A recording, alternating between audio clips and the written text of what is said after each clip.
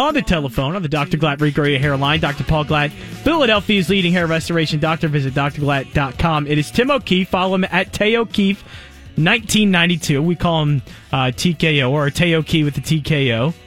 And I was TKO'd when I saw the Flyers give up that last goal in the first period for Aton to lose. But of course, the first thing that Tim asks me is, what'd you ask me during the break, Tim?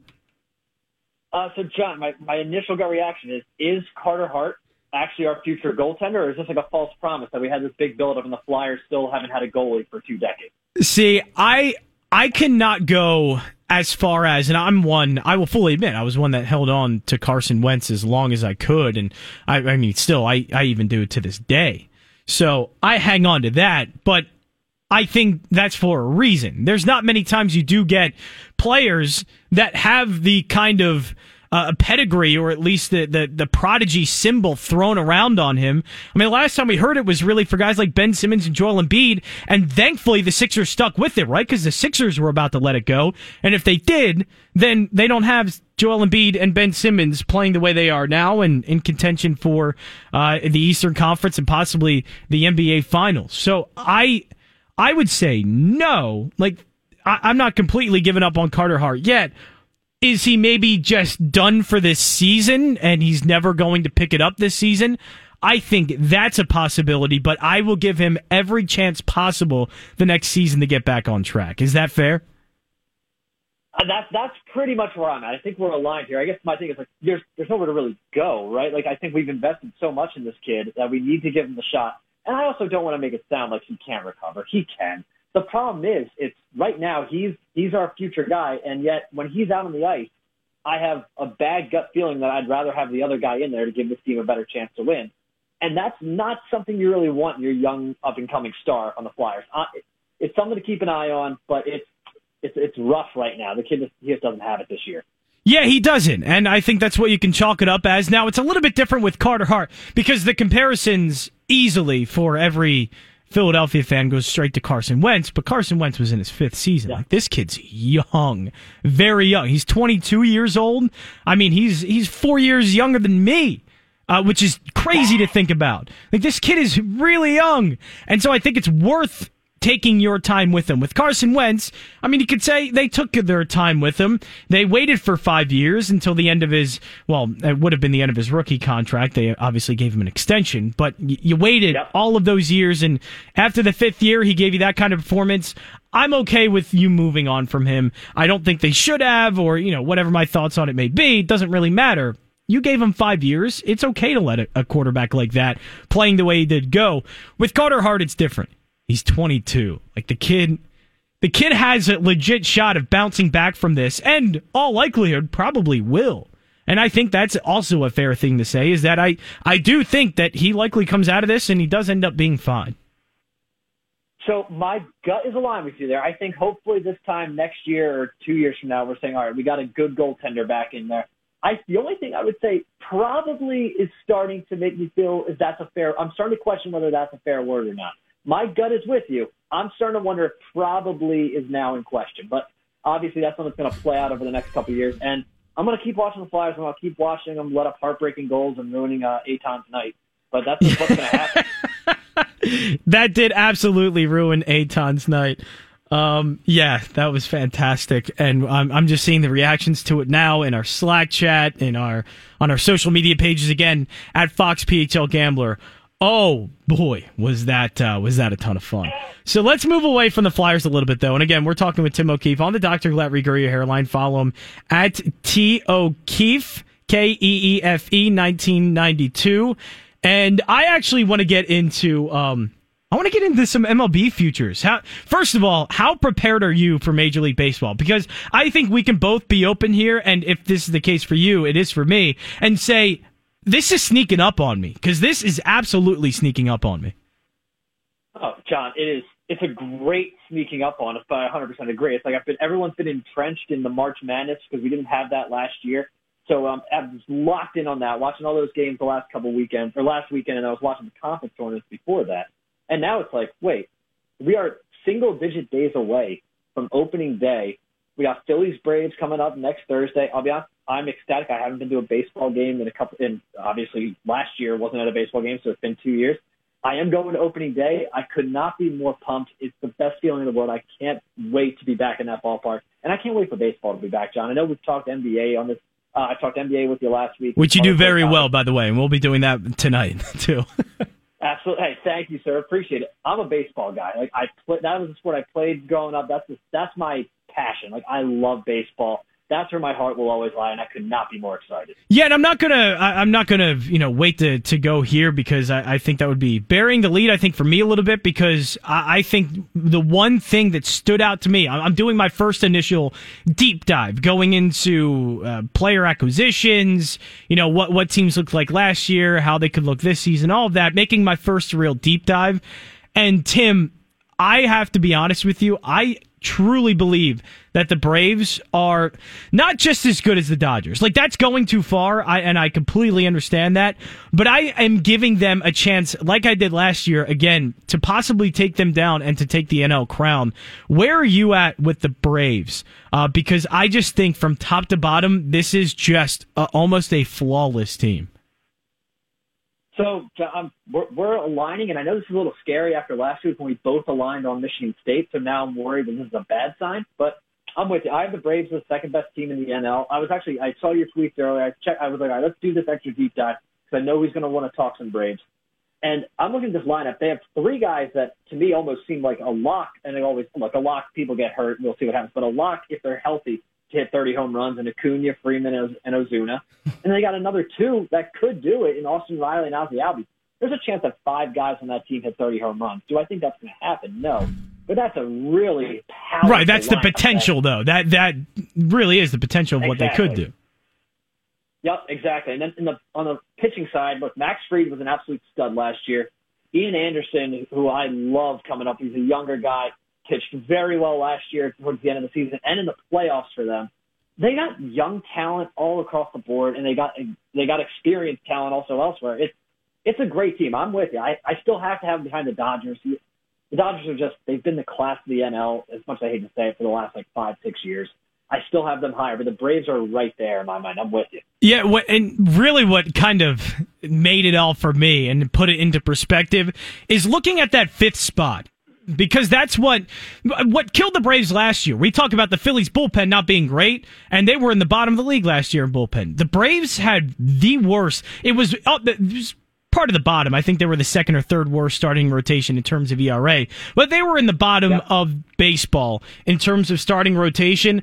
And with the additions that they have, with how healthy they are coming into the season with Fried, Mike Soroka, Ian Anderson, who was electric during the playoffs, and signing a solid pitcher in Charlie Morton, in that fifth spot, they're having a competition. And Drew Smyly is obviously part of that competition.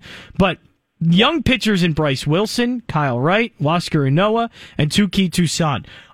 Some of those guys had problems last year, but I think I can chalk it up to, I think they were just rookies that weren't really ready for that. The Braves weren't ready to have Mike Soroka go down and to rely on some of these guys, but if Wilson, Wright, or Toussaint get it together, I mean, they have 1 through 5, I think a top 5 rotation in baseball. I mean, and I know I'm saying that as that being a significant jump. Do you think they can make that kind of significant leap from being a bottom rotation in baseball now to a top 10?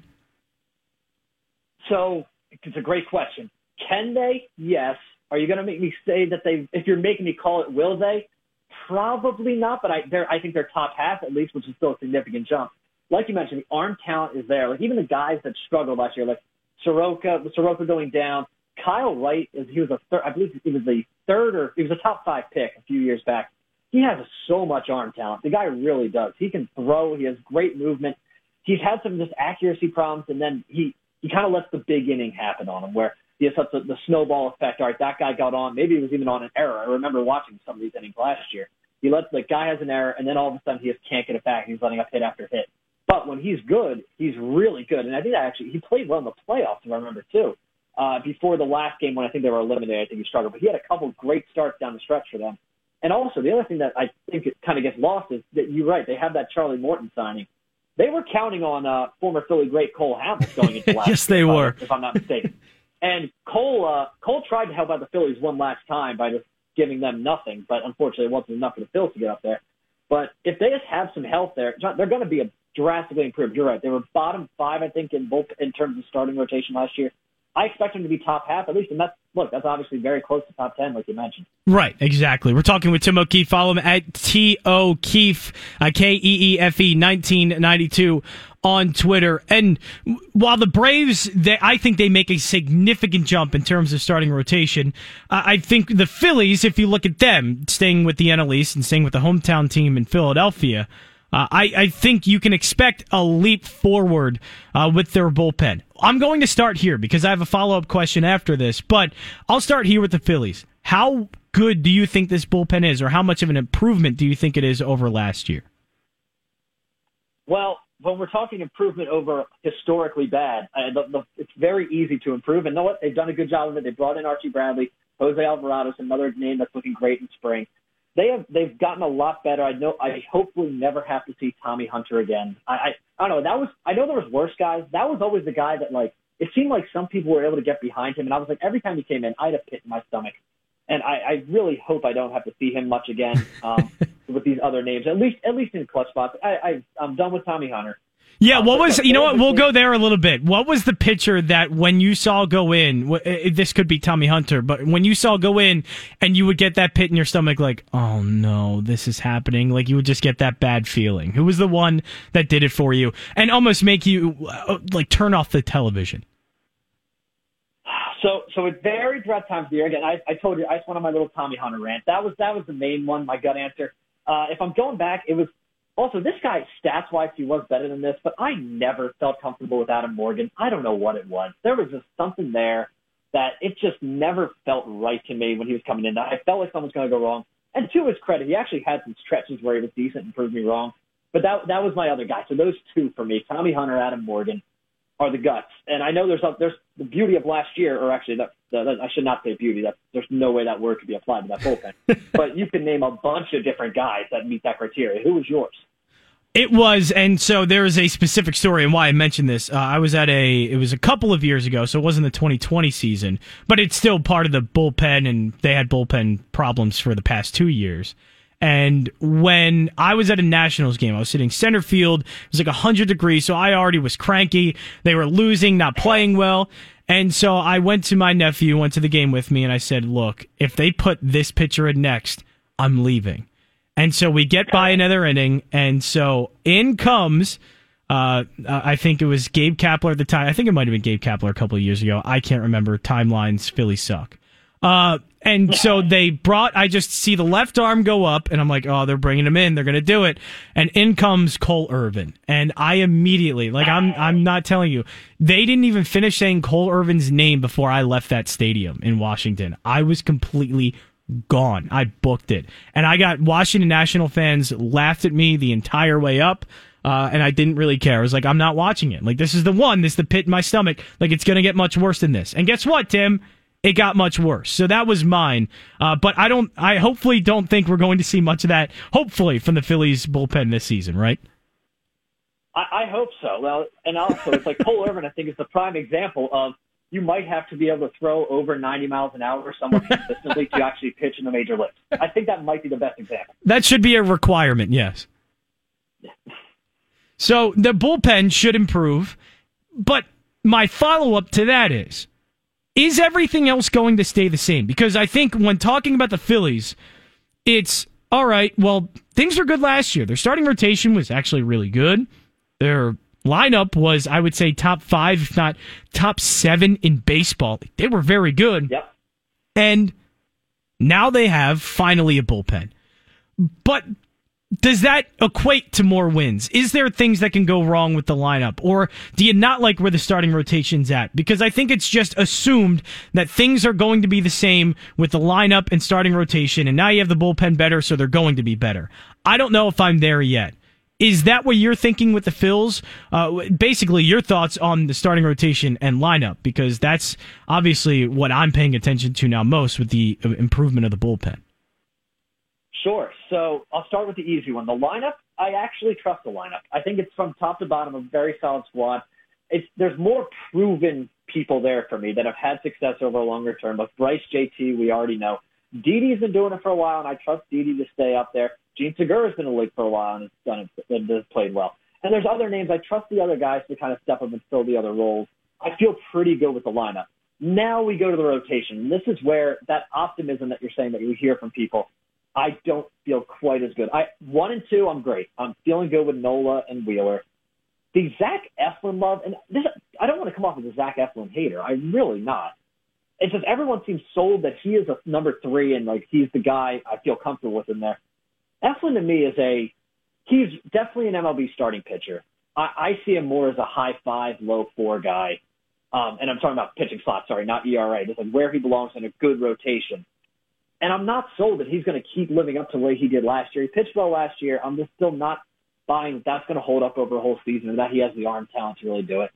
Matt Moore was, I think he's an all-star in 2013. And then, the Phillies got a former all-star. Like, that's always like they got somebody, so let's put that on there. Matt Moore was a disaster for his last 2 or 3 years in the majors. And then he went to Japan, and he pitched great in Japan. I don't want to equate that he's going to play that well here. I am not trusting Matt Moore whatsoever. He's pitching well in spring, and that's why they brought him in. Him and Chase Anderson, who I'm going to loop in the same bucket here, where they're journeymen who I just don't really trust. They're taking the spot away from Spencer Howard. I would have rather seen Howard just, hey, let's keep rolling with him. Could you have some bumps? Yes. The problem is I think the other guys are going to have bumps, and they're not really progressing Howard to getting where he doesn't have bumps. I think the other two will just are what they are. Again, John, I'm a diehard Phillies fan. I hope I'm wrong there, but the rotation scares me with those last 3. I completely agree with you, and I might as well just go with the potential in Spencer Howard and live with, I think, like you said, live with the growing pains if they're there.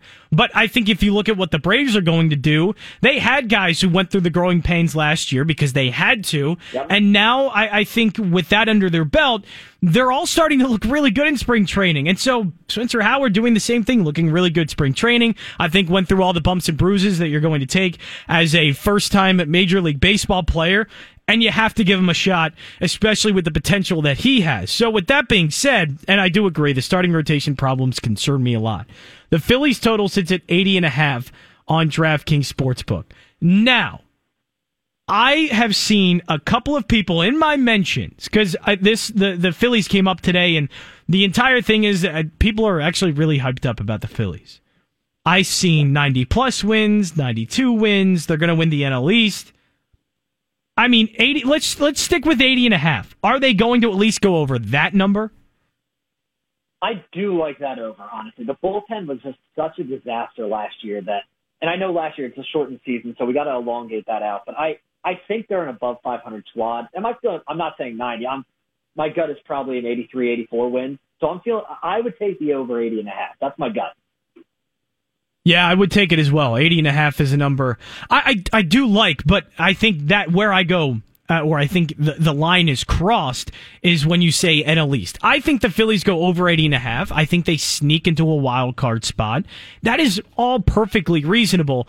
But I actually, out of all the favorites I see here for the division winner, I mean, you have to get the Yankees. You have to lay minus 200 on them. Or you have to take the White Sox at minus 130, which I actually think the Twins are a lot closer than people think. The Dodgers, you don't get any value on. The Astros at plus 125, but the Astros stink. The Cardinals at plus 105, they are better, but are they really that much better than the Braves? So when I see... or they're that much better than the Brewers. So when I see the Braves in the NL East odds at plus 120, I actually think because of how good that team is, and you're actually getting plus money, I think that might be the best value you're getting on a favorite right now heading into the season. So, John, I think I agree with you there, especially with looking at the NL East. The Mets are the other name that's right up there. So you see the Braves at plus 120, Mets at plus 140.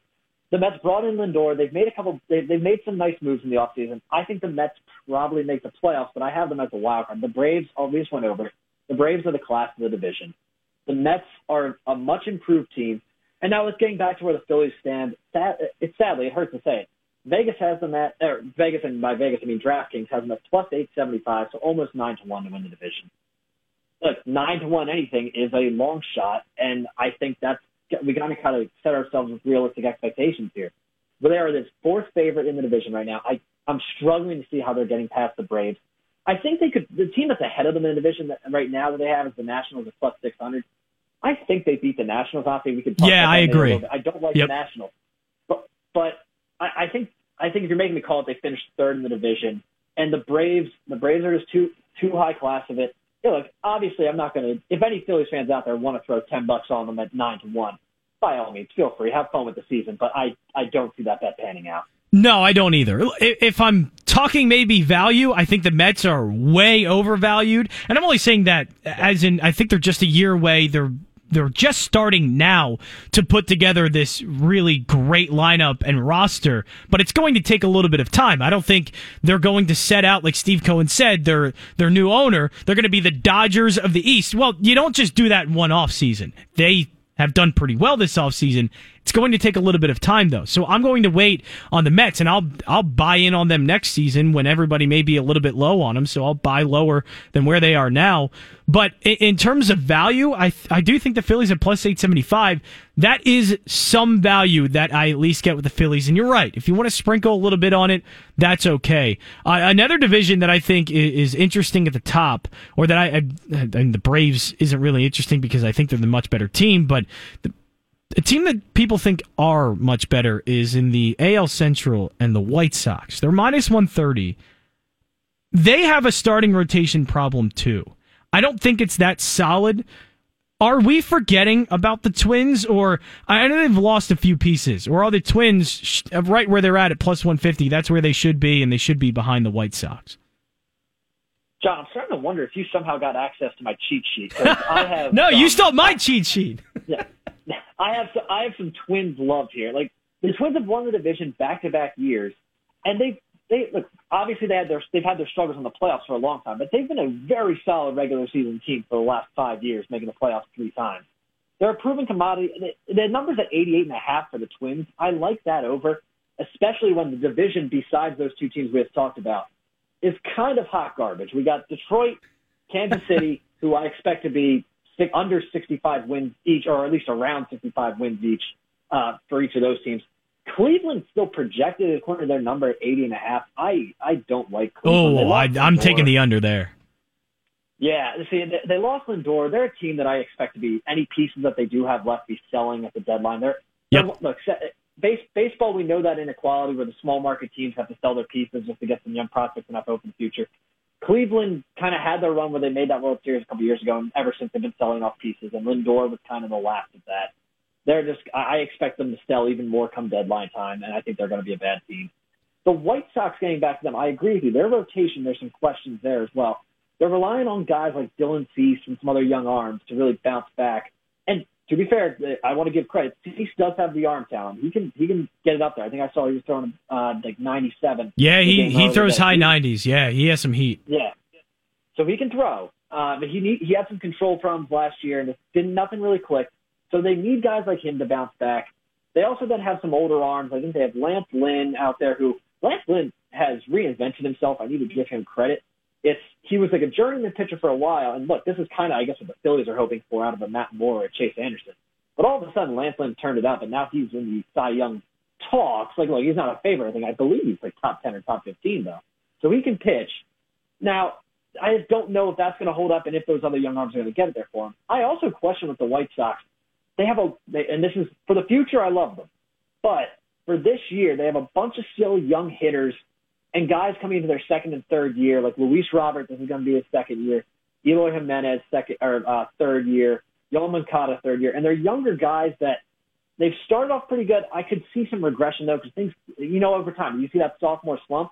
I don't know how the COVID year last year at 60 games is going to impact the sophomore slump, if that would have had it, or if it's now going to come into play over a full season. Look, the White Sox, I think, are going to be in contention, obviously, for that division because I think they're the only other team in it. But I like the Twins. Give me the plus money at plus 150. I love it. We're on the same page. This is good. We got to do this more often. I like when people agree with me. We're talking with Tim O'Keefe on the Dr. Glatt Regrow Your Hairline on the Line Change. Fox Sports The Gambler, presented by Cure Auto Insurance. You can follow Tim at T O'Keefe, KEEFE 1992.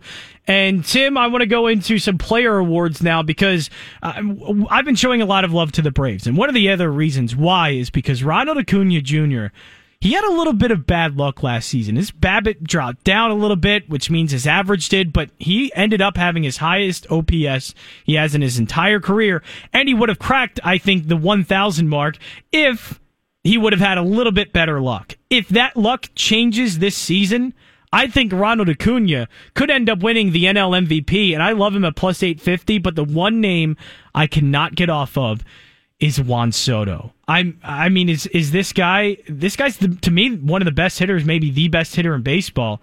Is this his award to lose? What about the NL MVP do you like? To me, it's either Soto or Acuna, and I'm obviously leaning heavily Juan Soto. So I also love Soto there. He's really like a somewhat hidden talent. I know everyone talks about how no one gets to see Mike Trout, but everyone knows who Mike Trout is. And I'm talking about the casual baseball fan here. So a lot of the casual fans might not know Juan Soto yet, but man, that guy, he can really play. He is a superstar. He's a stud.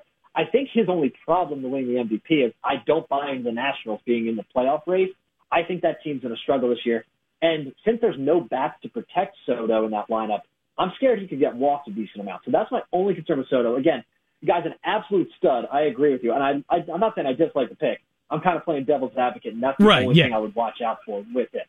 Yep. So some other names that I like out there, I'm looking some of our top candidates. I'm looking at the list now. We have a lot of guys with overlapping teams, and I think that's one of the tougher ways to win. Now, last year we did have it where you had Acuna and Freddie Freeman. Freddie Freeman took home an MVP. But some of our other top favorites, you got Mookie Betts and Cody Bellinger, both Dodgers, Acuna and Freeman, both Braves. And I think it's tougher for those guys to win. Obviously, it can happen. But I think those guys that single-handedly carry their team's success are some of the guys that are really going to carry it, that have maybe a little extra bump come the end of the season. A guy that I'm eyeing up, and it's going to sound a little odd because I know he's leaving Hitter's Paradise in Colorado. Nolan Arenado. Oh, you're doing it. You're going for it. I'm going for it. I got Arenado at 12-1, and I think Paul Goldschmidt's there to help give a little more offensive support there, but Arenado's the guy in St. Louis now. That's his town. He's the best hitter there. And I expect the Cardinals to win that division because really, I agree the Brewers are kind of close. I really like the Cardinals. I think actually going back to that division talk for a second, the Braves are a great play. The Cardinals are my other play. It's those top two. I really like to win their division. I think you're getting plus money on both of them. I like that value. And Arenado, I am buying into that guy having a really solid season now that he can get into a playoff race because he really hasn't had that chance in Colorado. And I think the guy's a gamer, and I think we're going to see it step up this season. Yeah, and this is, I think, a little bit of a buy low pick because after his rookie season, there was a ton of hype going into the 2020 year, and he just didn't play well. But he's hitting the ball well in spring training. He's obviously got the pop in his bat. Pete Alonso at plus 3,300, is he a good buy low spot, or is that going too far deep down? Especially like you said, I mean, there are some really good players at the top, and it's going to be hard to maybe crack that, and especially Arenado, like you just said. But is Pete Alonso in a good buy low spot? I think he is. Look, how many guys can you realistically look at and feel not confident that they're going to hit 50 home runs, but feel confident think that they actually can, right? Yes. Exactly. Pete Alonso is one of those guys. He can really smack the ball, and if he gets hot at the right time for a good chunk of the season, he can absolutely be there. Look, I know we just said we think the Mets are a little bit away, but I think they could sneak into the wild card. And look, it pains me to say that because I know in Philly, everyone hates the Cowboys. That's that number one hated team. For me, it's the Mets. I hate the Mets more than the Cowboys. I cannot stand the Mets, and there's just something my blood boils whenever I have to say that name, but. Pete Alonso's good value. I can't argue that. 33-1 for a guy who, in his last full season, hit as many home runs as he did. It's good value there. I actually like him over Lindor's at 12-1 for the Mets. I think Alonso's the better play there by far for the Mets. Yeah, you know what? Last one here for you. We're sticking with the NL, and we'll do AL next week and maybe go over some picks. I'm sure we'll see some lines out. Definitely going to have you next week to talk some baseball. We're going to make this a weekly thing. This is going to be great. So let's go to NL Cy Young, and we'll go over AL next week. NL Cy Young, Jacob deGrom leading the way, plus 425. Trevor Bauer, who won last season, plus 700. And, of course, Walker Buehler there, plus 1,000. Max Scherzer, plus 950. Where are we going with NL Cy Young? Max Fried, who made his way up there and was very close to winning, plus 1,700. Where are you looking for NL Cy Young? Sure. So for NL Cy Young, a guy that has done it before, and he's no longer the favorite on his own team, but he had a great year last year. If he can stay healthy and keep going, Clayton Kershaw at 20-1 is honestly intriguing to me. He's had that bounce back. There was like a little bit of a hiccup in his career where he wasn't elite Clayton anymore, and he has found a way to get it back. Again, do I expect him to win it? Probably not. He's at 20-1. But if you're giving me a guy that has done it multiple times on a team that's going to get a ton of wins, Kershaw at 20-1 is intriguing to me. I think that's a decent play. Yeah, I think that is a decent play. Mike Soroka, it's funny to see a lot of Braves pitchers up here. Morton plus 2,200, Mike Soroka plus 3,000, and of course Max Fried at plus 1,700. Is it though? I mean, when we get kind of down to it, when it's all said and done, it's weird to see Blake Snell up there a little bit plus 1,200, Yu Darvish plus 1,200. But I mean, is this at the end of the day just maybe going to be DeGrom, Bauer, Scherzer, or Buehler? The Cy Young, each year you can get guys that just get hot for a season pitching wise. I think it's probably DeGrom's the class of the NL pitching wise. I'm not betting against him if that's what if I could say that properly. Like, he's going to have a great season. Dude, I could see these other guys though creep up into the conversation. A guy in that list that he actually just said that I don't like. I'm not buying into Max Scherzer this season. I know he seems to defy Father Time for now, but I think one thing that's going to be interesting to watch this season for across all pitchers, but especially some of our older pitchers, are nobody last year did their standard 30 starts trying to get to 200 innings. Everyone was cut short. I think we're going to see pitchers that are older really kind of struggle to build it back up. All right, now I got to go make 30 starts again. So I'm expecting some injuries there. I don't like Scherzer out of that group. Really, I don't even love Bauer at 7-1. Obviously, he was great last year, an absolute stud in Cincinnati.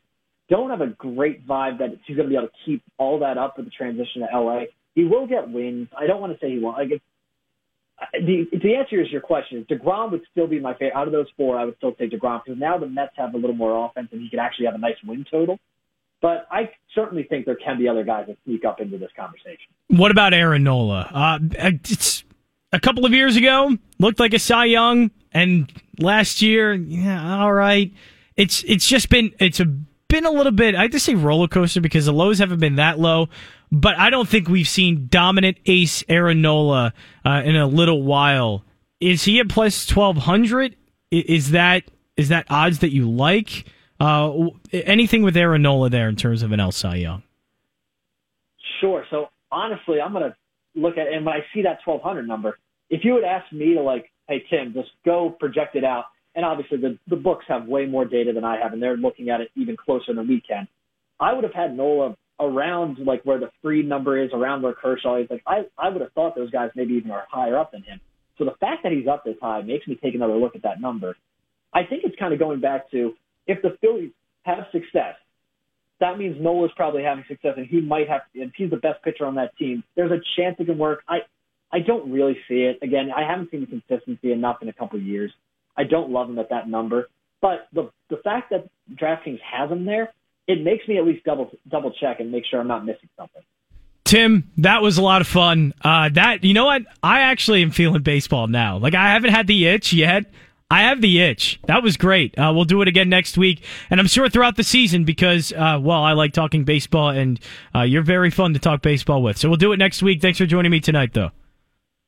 John, that was a blast. Anytime you want to talk baseball, on or off the air, let me know. I will always talk baseball, so let's do it again. That's it. That sounds like the beginning of a friendship, let me tell you. At T.O. Keefe, Keefe, 1992.